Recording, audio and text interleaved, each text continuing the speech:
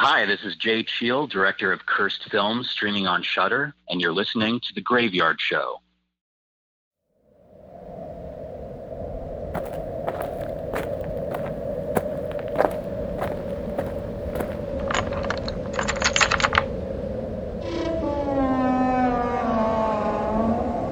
Welcome to the Graveyard.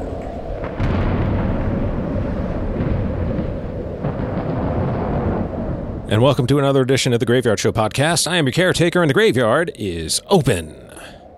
Surprise. Now, for those of you that are just listening to the show for the first time, you're probably like, huh? What is this all about? But for those of you that have been following the show and listening to the show since I relaunched it last year, you will notice that this is actually going to be the very first original, updated, and current interview I've done since relaunching the podcast back in 2019.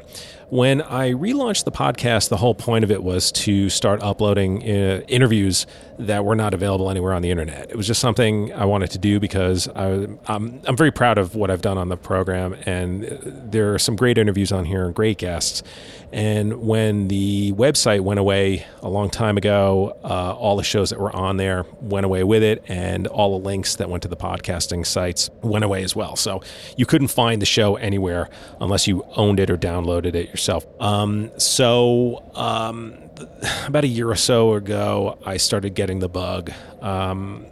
It was one of those things that was just inevitable, I guess. Start reliving this stuff. You start hearing the interviews, the fun that I had interviewing the guests, just the fun I had putting the show together. So about a year ago, I started thinking about, well, if I were to start doing original interviews again, what would that mean for me? And one of the things that I did not want to do was go back to a weekly podcast, which the Graveyard Show was. It was Thursday nights, midnight Eastern, 9 p.m. Pacific. See, I say that like I just did this. But it was so ingrained in my head, and it took a toll. It's a lot. Putting a podcast together takes a lot of time, a lot of effort, and I just, this is supposed to be fun and for fun. What I plan on doing is, which I've been doing, is just kind of uploading shows on my own time schedule. But now with original interviews, I'm not going to be there's not going to be as much downtime in between shows. So I'm thinking maybe once every 3 weeks, maybe 2 podcasts a month. Just depends on where I'm at, what I'm doing. So the plan is to start doing original interviews from here on out. And I'm really thrilled to have the man you heard at the top of the show, Cheel, director and editor of Cursed Films. So while I'm going to be featuring original interviews, I'm also going to take a look back at some of the moments from the or version 1, as I call it, of the program. So there will be some times where I may feature some takes that I had, or some fun moments from an older show, or maybe share with you maybe some of the old promos that we did for the Horror Podcasting Network, which lasted for a little while back in 2009. Maybe some old show promos from other different horror stuff, or maybe my own promos. We'll see. But I'm calling it the Graveyard Show Flashback. So anyway, as I was saying, the Graveyard Show Flashback. Okay, I guess every time I say flashback, that's going to happen. Okay, well, I'm not going to say that anymore. So anyway, that's part of the plan. And then I'm also, on occasion, going to upload some old interviews and use those as the interview for that particular podcast. So just trying to stay current now, and I couldn't think of a better way than to have Jay on the program to start things off as my first interview in, over a decade. If you want to reach out to the program, one way in, one way out of the Graveyard Show, and that's through that gate that you just came in, and you will leave later. And if you want to get in touch with the program, you can do so by emailing the program. It's gyspodcast@gmail.com. gyspodcast@gmail.com. That's G as in grave, Y as in yard, S as in show. gyspodcast@gmail.com. And if you have any suggestions, if you know anyone that's an independent filmmaker looking for some promotion, send it my way. As far as the interviews go, I did put out some requests, and I have gotten all positives back. So I'm starting to put together a list of people that I will be interviewing relatively soon. And I already have October lined up, it looks like. Someone that that I was looking at interviewing now around this time. Because of this person's schedule, they weren't able to do an interview now, so they asked if we could move it to October. So I will revisit in October. And as you hear in the background, it's music to my ears. My old friends, the Gravediggers, are back. And they couldn't wait to get back to work, because when you hear them in the background, it means only one thing. They are getting a grave together from my guest who has arrived. So enough of me just blabbering on here. It's time to get to work.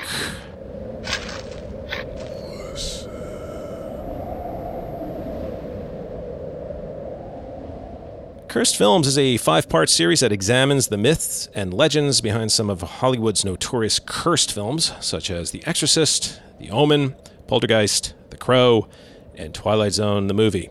It's currently streaming on Shudder, and on August 18th, it will be available on digital, DVD, and Blu-ray. Cheel is the director and editor of the series, and he is kind enough to join me in the Graveyard. Jay, it is great to have you here in the Graveyard. Welcome to the show. Thanks for having me. It's wonderful to be in the Graveyard. Well, it's great to have you here. Thank you for taking the time to talk to me regarding your great series. I'm just going to cut right to the chase. What inspired you to create the series Cursed Films? Well, the series was actually brought to me by Shudder. So they were talking about the idea of doing a show about this concept, and they approached me because I think because I had done this short documentary not long before called Twisted, which was about an urban legend surrounding my local drive-in theater, in which a tornado apparently ripped through a screen that was playing the movie Twister. So I did a short documentary about that, and just how everyone around here knew someone who saw it happen, and explored, ultimately what the truth was behind that. But it ended up becoming a short film about the nature of memory. So that was almost an unintentional proof of concept for this version of Cursed Films that I ended up pitching back to Shudder, which was, approaching it from this perspective of exploring the tension between the rational and irrational, and having fun going through all of the cursed stories connected to the films, but then stepping back and analyzing why we're so fascinated by those stories in the first place. Well, I noticed by your credits, you do come from a documentary background. Was that something that you were always interested in, or was it something that when you started working in the entertainment business, you started doing documentaries, and then that just kind of turned into your professional path? I've always been interested in documentaries, but I've also always been a genre fan, so it's kind of a weird mix.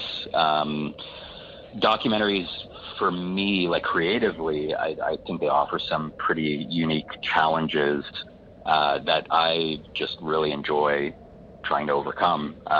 And I think in terms of my interests as a filmmaker, they certainly don't stop at documentary. I'm definitely interested in getting into the scripted zone and doing some genre films, including horror films.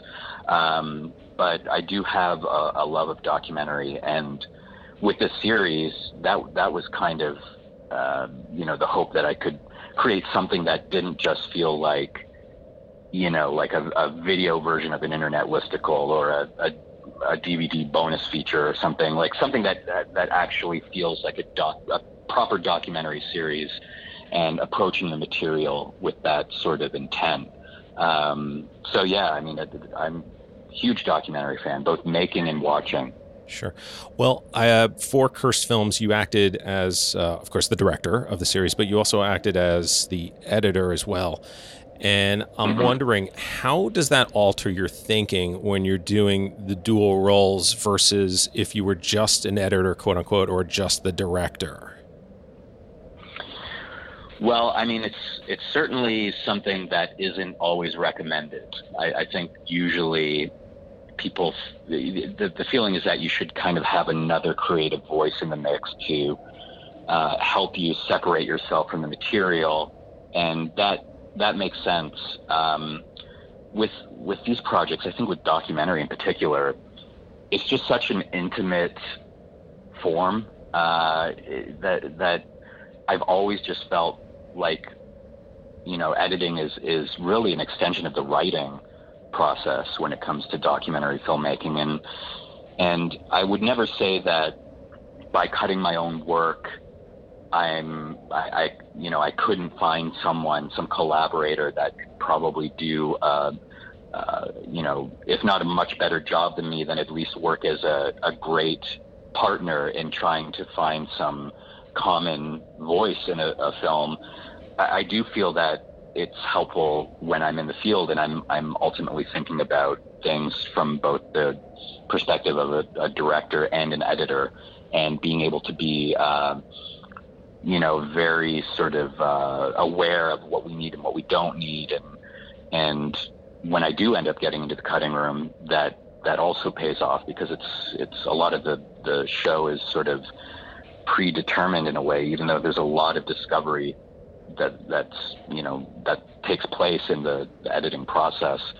The one big downside is when you're having creative conversations, if you're, as you do, talking about notes or something, by cutting your own show, you're kind of distilling two potential voices down to one. So, I'm always having to speak on behalf of the director and editor, and that's a challenge. But I'm also I love editing. That's a big part of it too. I love doing it. So there are definitely cases to be made against it, but I guess sometimes I pursue it against my better judgment. I was going to say, you probably, you're talking to yourself, but it's done professionally. You're having battles between yourself as the director and yourself as the editor. Yeah. And I'd like to think I'm kind of humble enough or open enough to consider, like, I love notes, like notes that are, I don't like bad notes, and that's where it gets subjective. Like, what is a bad note? But anything that challenges a decision I've made in a way that makes me have to articulate a choice, and by being able to articulate it, then it gives me confidence about that choice and makes me feel better about it.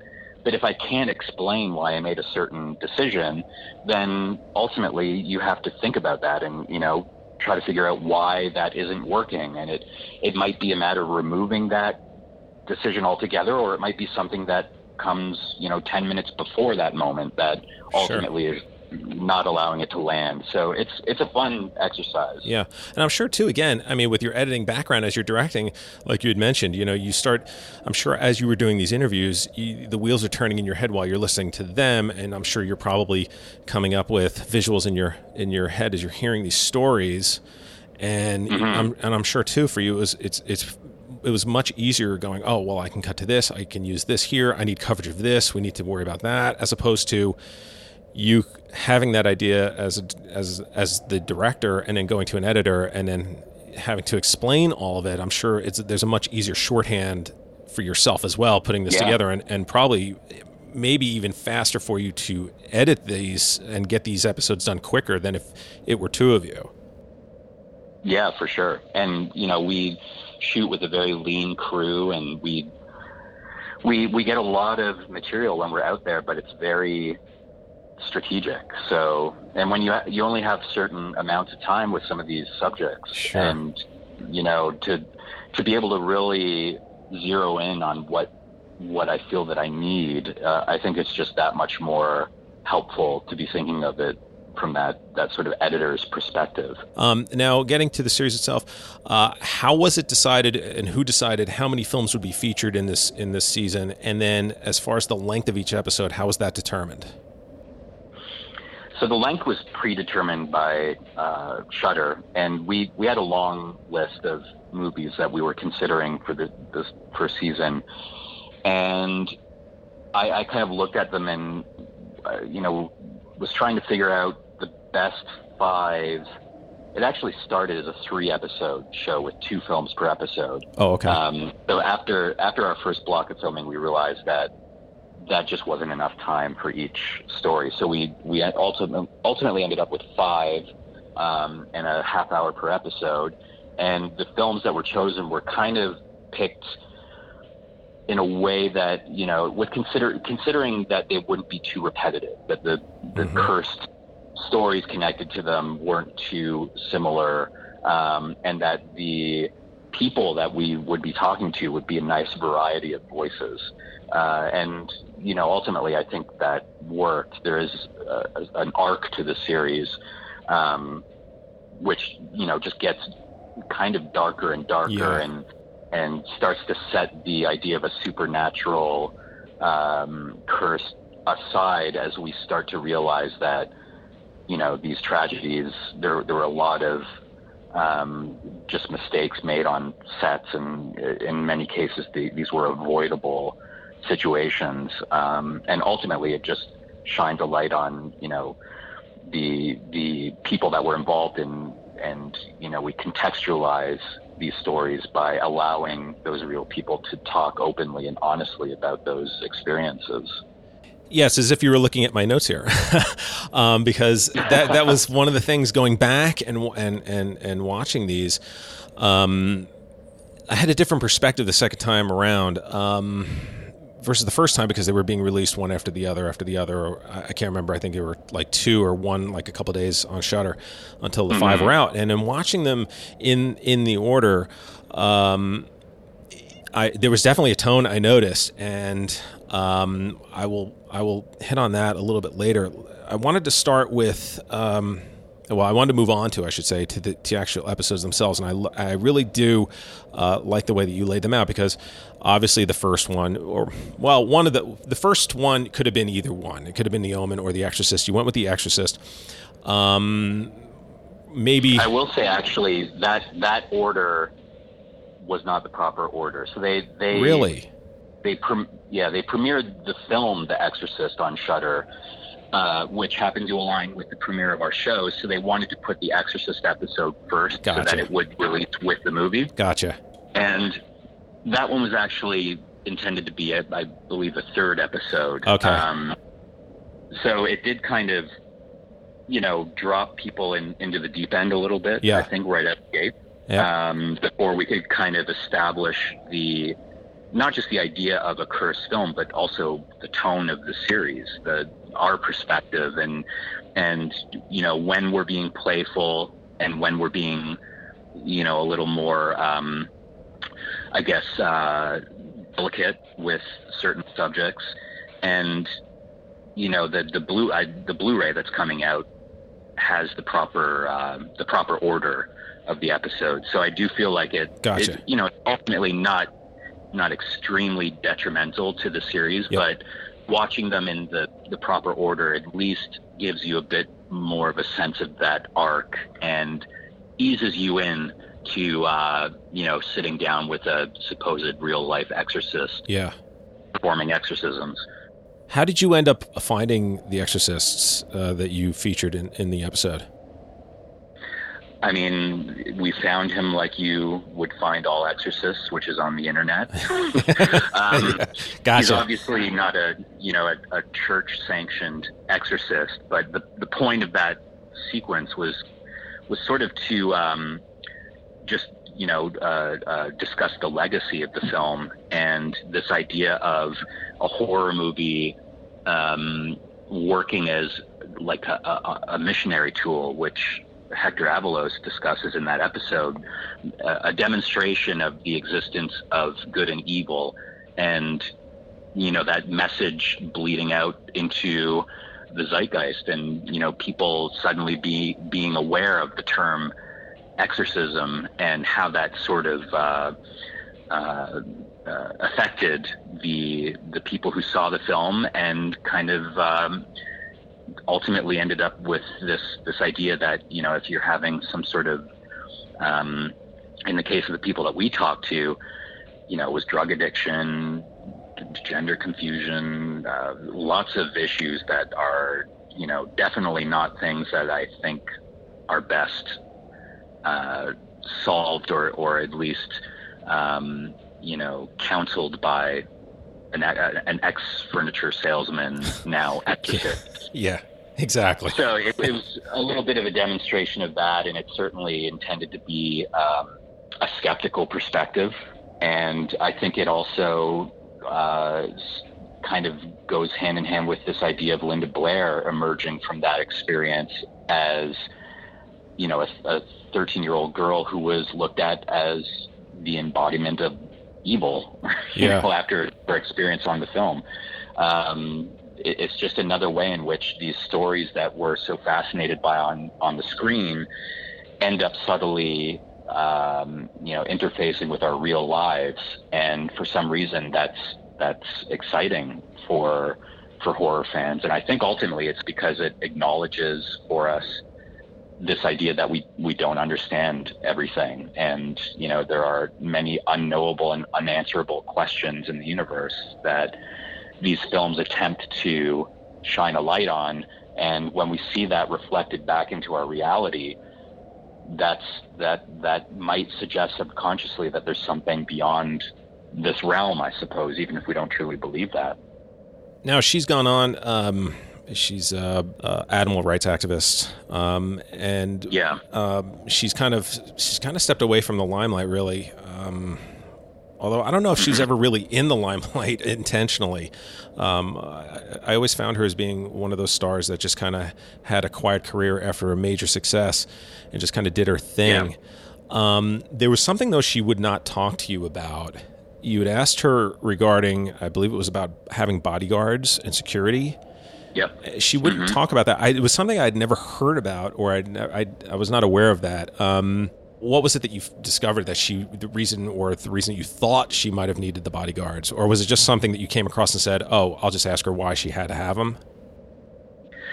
No, there had been some writing about that. And I think she might have talked about that once or twice in the media at some point. But part of it was this idea that, you know, she emerged from this film as this sort of representation of the devil, and there were just concerns about her safety. And I think also just being a younger star is probably there's probably an element of that as well. But the studio brought those guards on, and I mean, you see an interview in the actual show where there's reporters talking to her and asking her if she's been psychologically damaged by having taken part in this film. So it was like just such a, I guess it's because of how successful the film was in demonstrating this sort of reality that William Friedkin created of this little girl, you know, going through this unusual experience. And it just shook people so much that the distinction between the film and what's real, I guess, became a little bit blurred. So, you know, it like anything, there will be some unhinged people that I think come out of the woodworks and start to make threats, even if they're not to be taken totally seriously, especially with a film dealing with the devil, you know, with all of the religious undertones. Well, let's move on to the second episode through Shudder's streaming order. The Omen, speaking of the devil. And so a lot of insane things happened during the making of this movie, or maybe even I could think before, during pre-production, with airplanes being hit by lightning twice and other airline accidents. You were able, though, to get Richard Donner, the director of the movie, who I think is probably one of the most underrated directors, not only of his time, but maybe just in cinema, period. One of the things that he brought up, which a few of the other interviewees in the episode brought up, they didn't think that the movie was cursed. They actually thought that the film was being blessed. And I'm curious what your thoughts were when you heard them say that. Well, I mean, they always said it in this sort of playful way, which, you know, generally across the series, I kind of allowed the interview subjects to dictate the tone of the episodes. And Mace Neufeld and Richard Donner were certainly more playful than not when talking about all of the things that happened during the making of the film. And that was, I mean, their sort of perspective was more of a, you know, it was blessed for us because it made a lot of money. It was a huge success. It actually saved the studio because Fox was having troubles at the time, and everyone always talks about The Omen coming out and actually saving Fox in order for Star Wars to eventually be made. So, you know, it was very much a blessed production for them in terms of their careers. But that was actually something that in the edit, I sort of realized that when I would talk to people about that film, they always just kept mentioning how, you know, all of these weird situations leading up to and throughout the production of the movie were often situations where cast and crew were missing disasters. You know, like they were not getting on the planes that were crashing or not being at the restaurants that were being bombed. And so it gave this perspective of, you know, they were blessed because it seemed like the devil was ultimately targeting other people or you know, influencing them to leave certain situations in which they might be in danger. So it just felt like a really nice twist on the whole curse idea. Yes. For that particular episode, and kind of an ironic one. That was teed up by Richard Donner and Mace Neufeld for sure. Yeah, and I love how that episode you have the discussion of patterns and seeing patterns in things. My favorite, it might be my favorite in the whole series, is the basketball sequence, and I don't want to give it away for anybody who hasn't seen it yet. I failed the test. I almost fell out of my chair when I saw what what the reveal was, and I was like, huh? But it was so awesome because it is, like you just said, it is one of those things where you talk about cursed versus, you know, all of horror films that weren't cursed. Or, you know, you even showed instances of Heath Ledger from Dark Knight and a clip from Dark Knight Rises. Both, you know, obviously both films had tragedies happen, but people don't talk about that and go, oh, the Dark Knight trilogy that was cursed. So that's very interesting, and I like that you followed that path, because it's one of those things where you just kind of look at it and you go, oh, well, it's a horror movie and something bad happened. Oh, it's cursed, especially if you have the devil involved or witches or something that's supernatural. It's just like, oh, well, you know, spirits. Oh, well, they were playing, you know, with fire, and look what happened. Right. Yeah, I mean, it's even more so when the curses mirror the things that happen in the film. You know, the plot of the film. I think that provides, like, you know, with the short documentary I was mentioning, if a tornado rips through a screen and, you know, Look Who's Talking is playing, then that's not a story. But if Twister is playing, then of course that's a new sort of amazing ironic twist to that event. And I think that's it's similar with some of the films we're talking about. Certainly with The Crow, the accident on set weirdly mirroring a scene in Bruce Lee's Game of Death, or the use of real skeletons on Poltergeist mirroring the plot of the film with, you know, the idea of this subdivision being built on a burial ground. So I think those patterns and those connections just ultimately give these stories that much longer a shelf life and make them that much more fun to retell as well. Yes, and as we move into episode 3 on the Shudder site, which is Poltergeist, we do start moving into, and this goes back to what we were talking about at the top, where we start going from like sort of stories and all these kind of fantastic tales that are being told. We start moving into the world of reality with the deaths of Heather O'Rourke and Dominique Dunne, both tragically dying.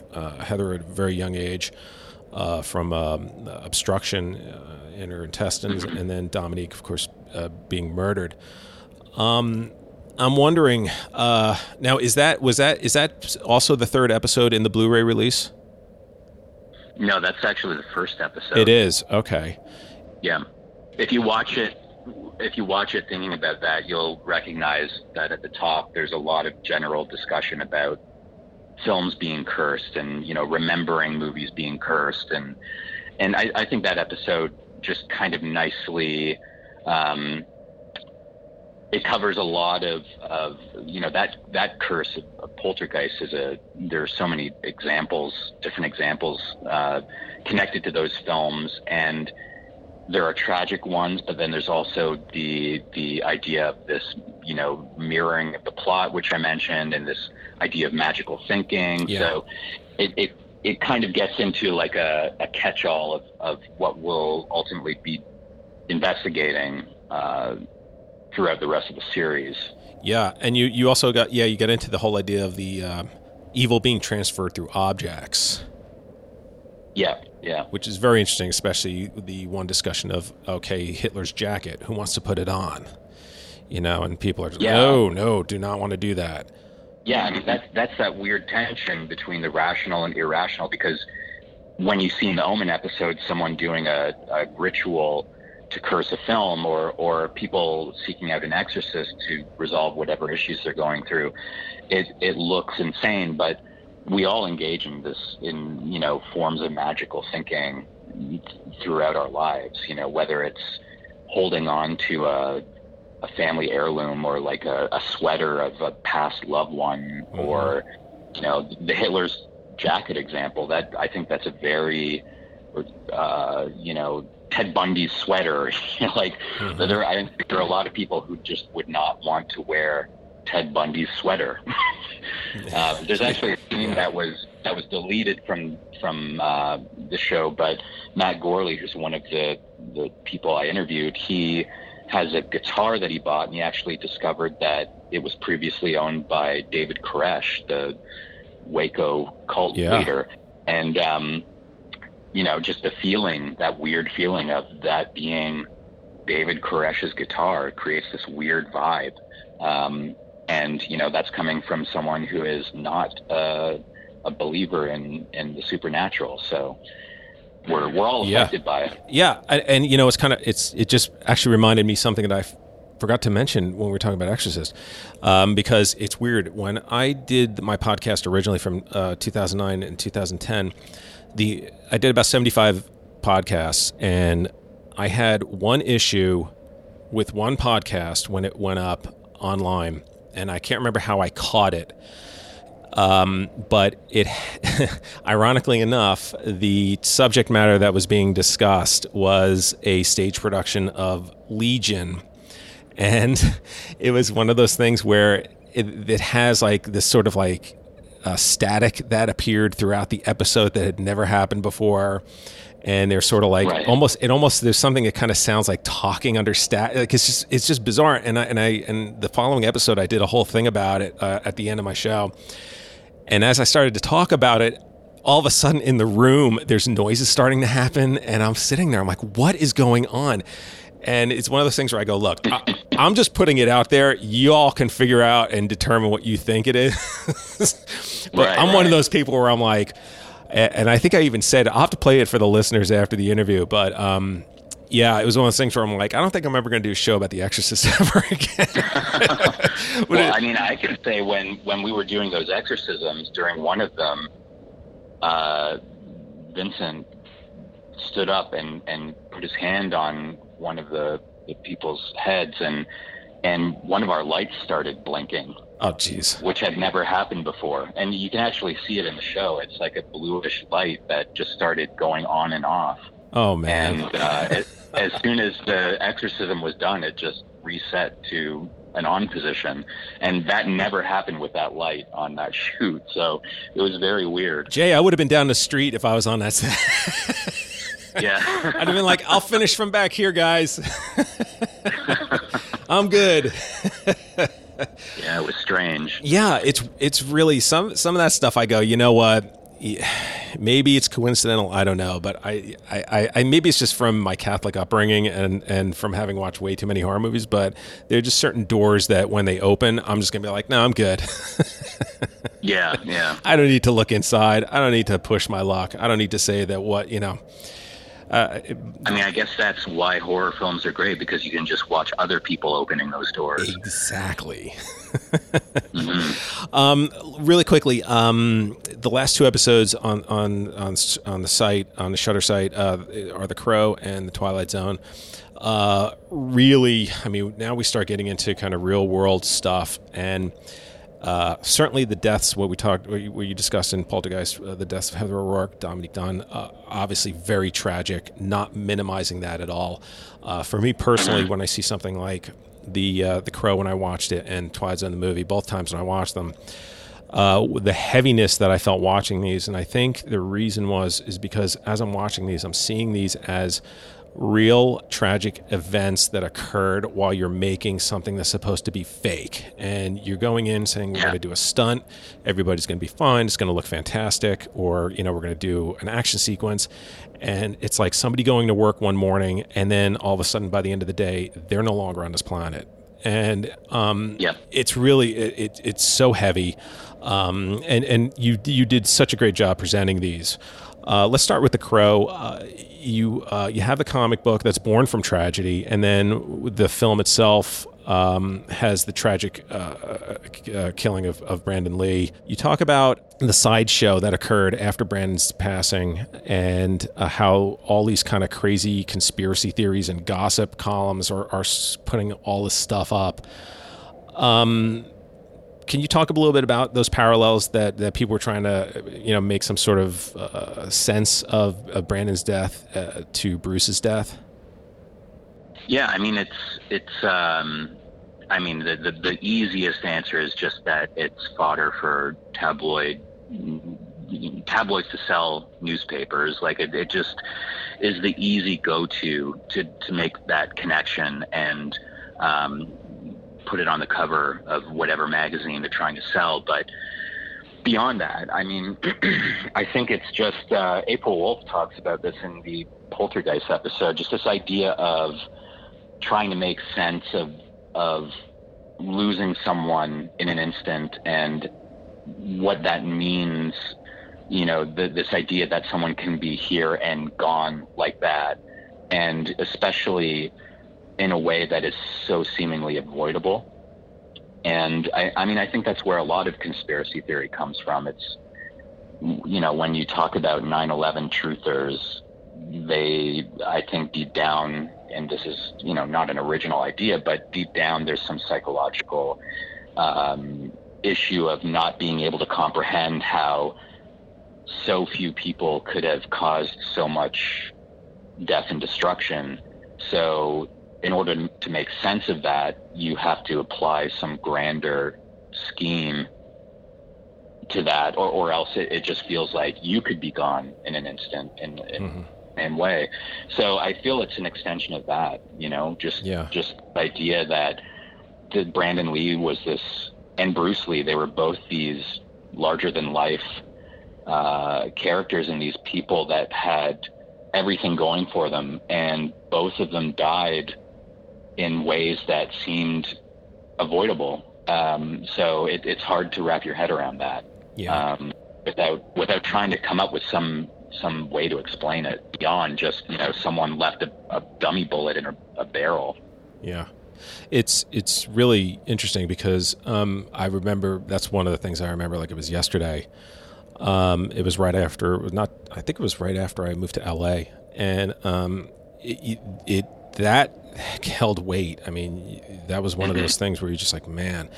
But when you hear about how it happened, it's one thing, but in your episode, you actually had demonstration of the dummy bullet, of how it could have happened or how it might have happened, and seeing it and seeing the damage that it could do, that was utterly frightening. What was that like when you were shooting that sequence?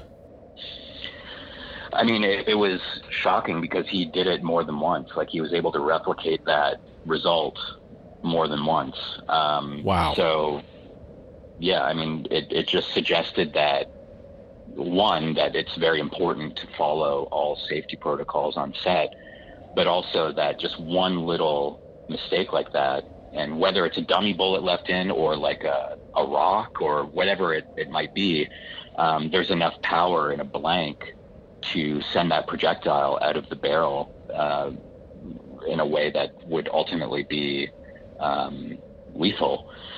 So it was, it was, I had never really fully grasped how that happened. Like I didn't quite understand this idea of a dummy round and how it could have ended up in the gun. But the demonstration, beyond just showing the sort of damage that can cause, also showed how easily that could happen. Like that someone could accidentally lodge something in a barrel, and just one person forgets to look down that barrel, and that's a disaster waiting to happen. Well, I know we're tight on time here, so I'm just going to skip right to Twilight Zone, the movie, since that's the last of the five. One of the things one of the people that you were able to interview for that episode was Stephen Farber, who was one of the writers of the book Outrageous Conduct. I didn't think that anybody even knew about that book. I had read that book some 30 years ago. So I was curious, was that a book that you were aware of before you did the episode, or was that something that you came across in your research?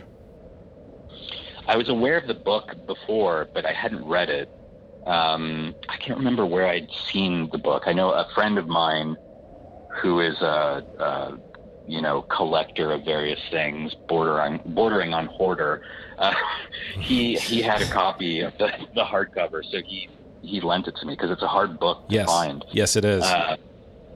So I was lucky that he had it. But it was great to connect with him and get this sort of well-researched perspective on that event, and the book is worth checking out for sure. That book is one of my favorites. It is so well done and well researched that for anybody out there who has not read it and you're curious about the whole on-set incident, that's a book you should definitely read. You were able to get the production designer from the film, Richard Sawyer. He was obviously to this day still broken up over everything. When recounting almost from the get-go. So when you have an interview like that, there were a couple of them. The director from The Crow was another one, as well as the director from Poltergeist 3 that you had on. These men were recounting these really emotional sequences. As a director yourself, as you're sitting there, and also the interviewer, when you have these intense moments like that, I know you're trying to also get the answers and get the perspective from them. What is it like though when you start hitting these moments like that as a director, when you're sitting there in the room with them? How do you handle that yourself? I guess I just handle it by giving them the space to tell the story in whatever way they feel comfortable telling it. And if there is a time where they feel like they need to break, then we can obviously do that, and I just kind of try to make sure that they're continually comfortable, which Richard was. But I guess I have a lot of respect for these people, and I'm thankful to them for trusting in us to tell their story and being willing to be that open about things, because it's a tough thing to talk about, especially, when you're approaching someone 30 plus years after the fact for a show called Cursed Films. I'm sure some people are thinking like, what am I getting into here? But I'm glad that we were able to demonstrate to everyone that our intent was not to exploit these stories, but rather to attempt to provide context to these stories so that they aren't just passed around, as this sort of weird curiosity, that, you can kind of get to know how it affected some of the people who were directly involved. Well, I can tell you right now, having sat through these twice, I feel like you've shown respect to everyone, those that you're interviewing, the memories of those that are no longer here. And I think it's like anything. You're talking about really tough subject matter. Some cases not, some cases is just sort of the fantastic, so you can have fun with that stuff. But I think everything was handled incredibly well. It really was a well-done series. I also, just as a little tag, I love how you had Lloyd Kaufman on the Twilight Zone episode, showing him how trauma takes their safety seriously, and you see it over and over, and not only just in the current filming that Lloyd was doing, but also some of the older footage as well. Yeah. And that was I thought it was a nice touch, and he, I think, really lent a breath of fresh air to it, because I can't remember exactly. I was starting to write down and I just forgot. It was like, he said something like, I'm not about money. I went to Yale. What did he say? I went to Yale, but instead I stayed in New York, dropped acid. He took acid and went to New York and started trauma. Yeah. Yeah. I mean, he's just so awesome. Yeah, he's great. I mean, it was definitely a little levity in that episode. Yes. A very kind of dark episode, but also I think seeing Lloyd talking in that way, like he's funny and he's Lloyd, but then ultimately by the end of the episode, him kind of seriously warning people of the dangers of making movies, and that this is a very dangerous profession. You have to take it seriously, and that coming from someone who's doing an interview in drag on the set of the film, I think there's something about that. So. Yeah, he really is. He's awesome. Really quickly, congratulations. I heard that season 2 is happening. Yes. So is there anything you can tell us regarding season 2? The only thing I can say at this point is the episodes will be longer. So we're aiming for like a TV hour. So probably like 45 minutes ish. Great. And there's 5 episodes again, and the collection of films is a very kind of eclectic, diverse selection that I'm very excited about, and the stories connected to them are great, and we're getting a lot of lining up a lot of great interviews for this one, and it will take us outside of North America, which is exciting. So it's going to be more of an international perspective. Oh, that's awesome. Oh, that'd be great. Yeah. Well, I can tell you right now, I know I'm looking forward to it based on everything I've read on the reviews on Shudder. People are loving and have loved the series since its get-go. So congratulations on that. Jay Cheel, he's the director. He is the editor of Cursed Films.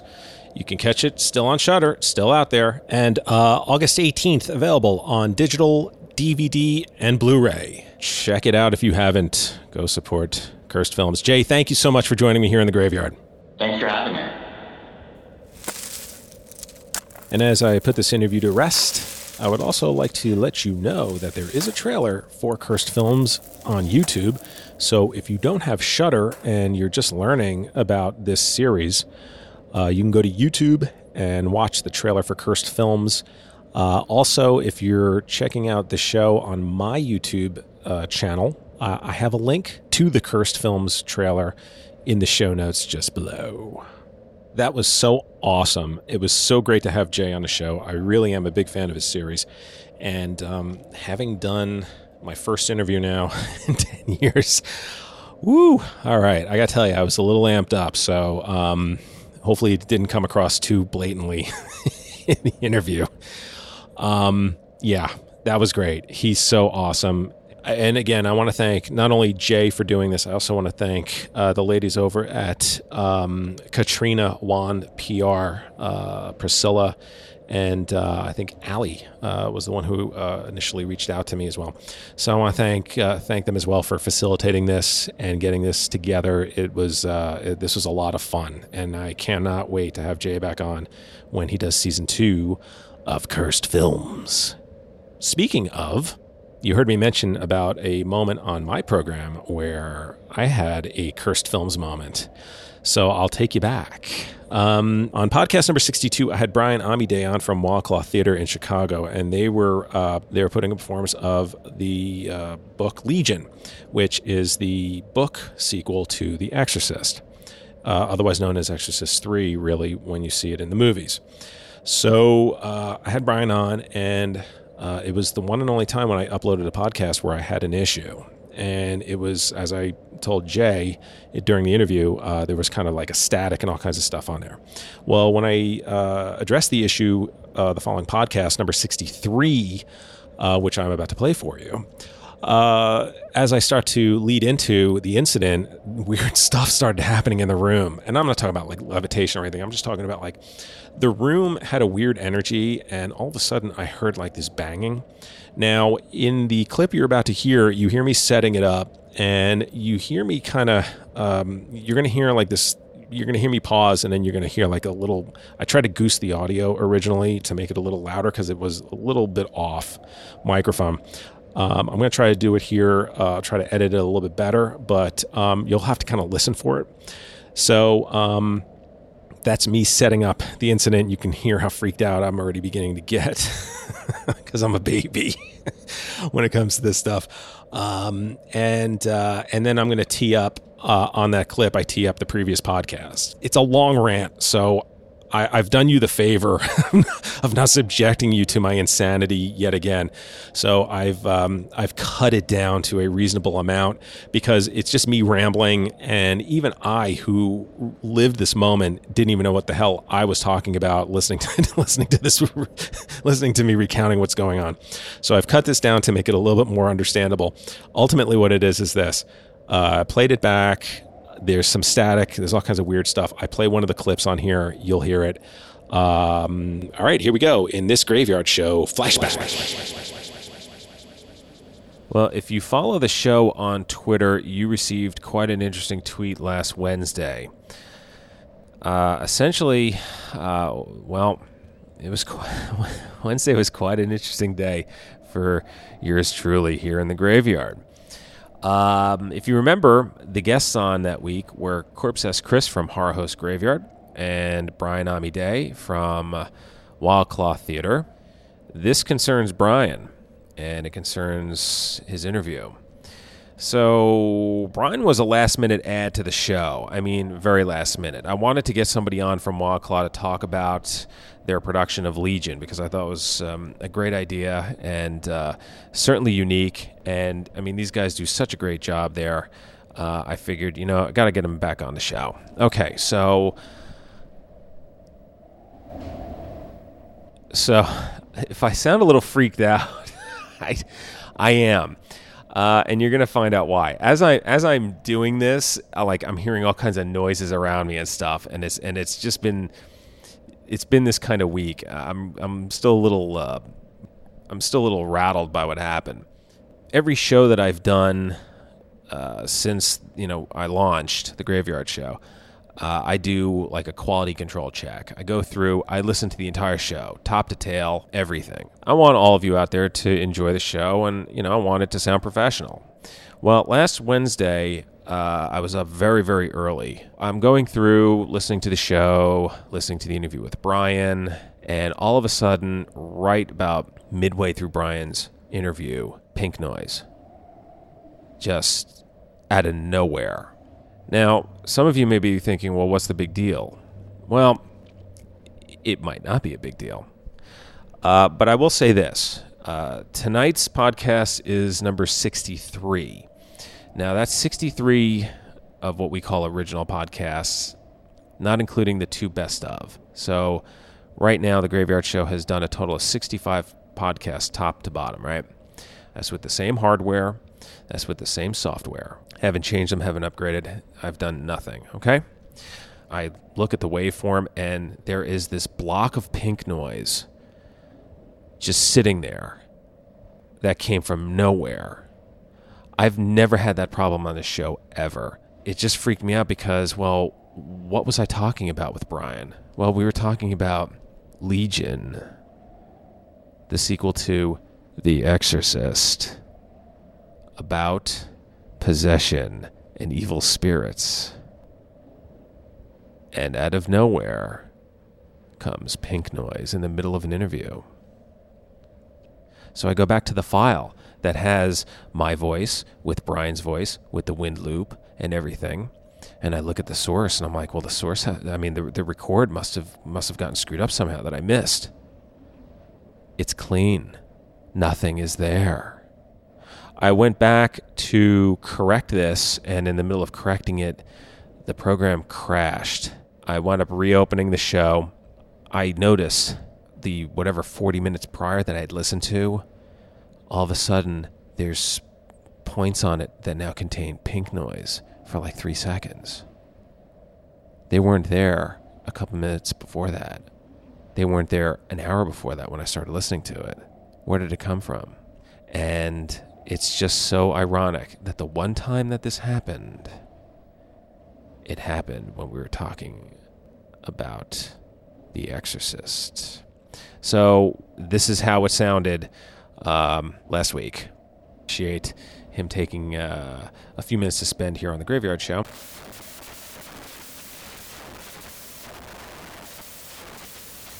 theclawtheater.com. You could spell it THEA. That just freaks me out. Yeah, I mean, it happened there. It wound up happening on a couple of portions of Chris's piece earlier, which was fine when I listened to it the first time. I take stuff like this pretty seriously, and I don't say that as an overreaction. I say that as fact. That's just who I am. I take this seriously because, like I said earlier, it didn't happen on the previous 61 shows, and we talked pretty much about everything except The Exorcist, actually, on this show. I don't ever recall having a conversation with anybody about it. And like I wrote online last week, I am not planning on having a show about The Exorcist anytime soon. I believe when I hear the stories that weird things happened on that set, I believe it. I believe it when I hear weird things happen on the set of Poltergeist. I believe that stuff. This is something for Coast to Coast AM. I really wish I had the version on Brian's part that I found, but I don't, unfortunately. I called Brian that morning, and I left him a message, and he called me back a few hours later, and he's like, "Are you serious?" I'm like, "Brian, I am not kidding. This really did happen." And I thought that y'all would, well, I don't know, get a kick out of that. The irony. Now, for those of you that don't believe it and say, it's probably a software issue, yeah, it could have been. I'm certainly not going to sit here and say it's 100%, it could not have been. But you can't tell me without any sort of uncertainty, without even just a little glimmer of belief, that this was just something that was coincidental. And the Twitter site. I have a feeling I might be having a couple more people following me now. And I'm telling you, I didn't say this to get for publicity, okay? I give you my word. Although it is something out of a movie that we would be seeing, where's the proof? I don't have the proof, man. I don't have it. But really, there were zombies outside. There was a vampire. I saw the Wolf Man. The Twitter site is twitter.com/Graveyard Show. Twitter.com/Graveyard Show. We post a few tweets every week telling you who's going to be on the show and which ghosts are currently haunting the graveyard at any given time. And have a great week out there, everybody. And, as you exit the graveyard, send in an exorcist, please. I need help here. Don't go. Everybody just stay. We'll all just stay right here. It'll all be fine. Have a great week, my friends. And as you exit the graveyard, I'd like to remind you to please keep the gate open. I want all of these spirits to get out. Oh, boy. Until next time. Flashback. Well, there you go. You could, I mean, I had to have some fun with it, right? So, anyway, I hope you enjoyed that. This kind of just kooky stuff that happens here sometimes. And I broke my own rule. I talked about The Exorcist here today. So there you go. Anyway, so again, if you want to get in touch with the show, it's gyspodcast@gmail.com. gyspodcast@gmail.com is the email address. There's one way in and one way out of the graveyard. And I'm a traditionalist that way. I like email. Don't have a social media site for the website, so sorry, folks.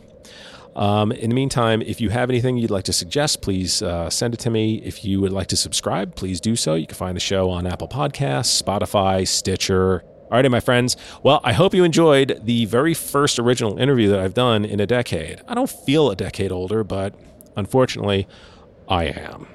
Alrighty, my friends, I will see you back here soon. And as you exit the graveyard, I would like to remind you to please lock the gate behind you. We wouldn't want anyone to get out. Until next time.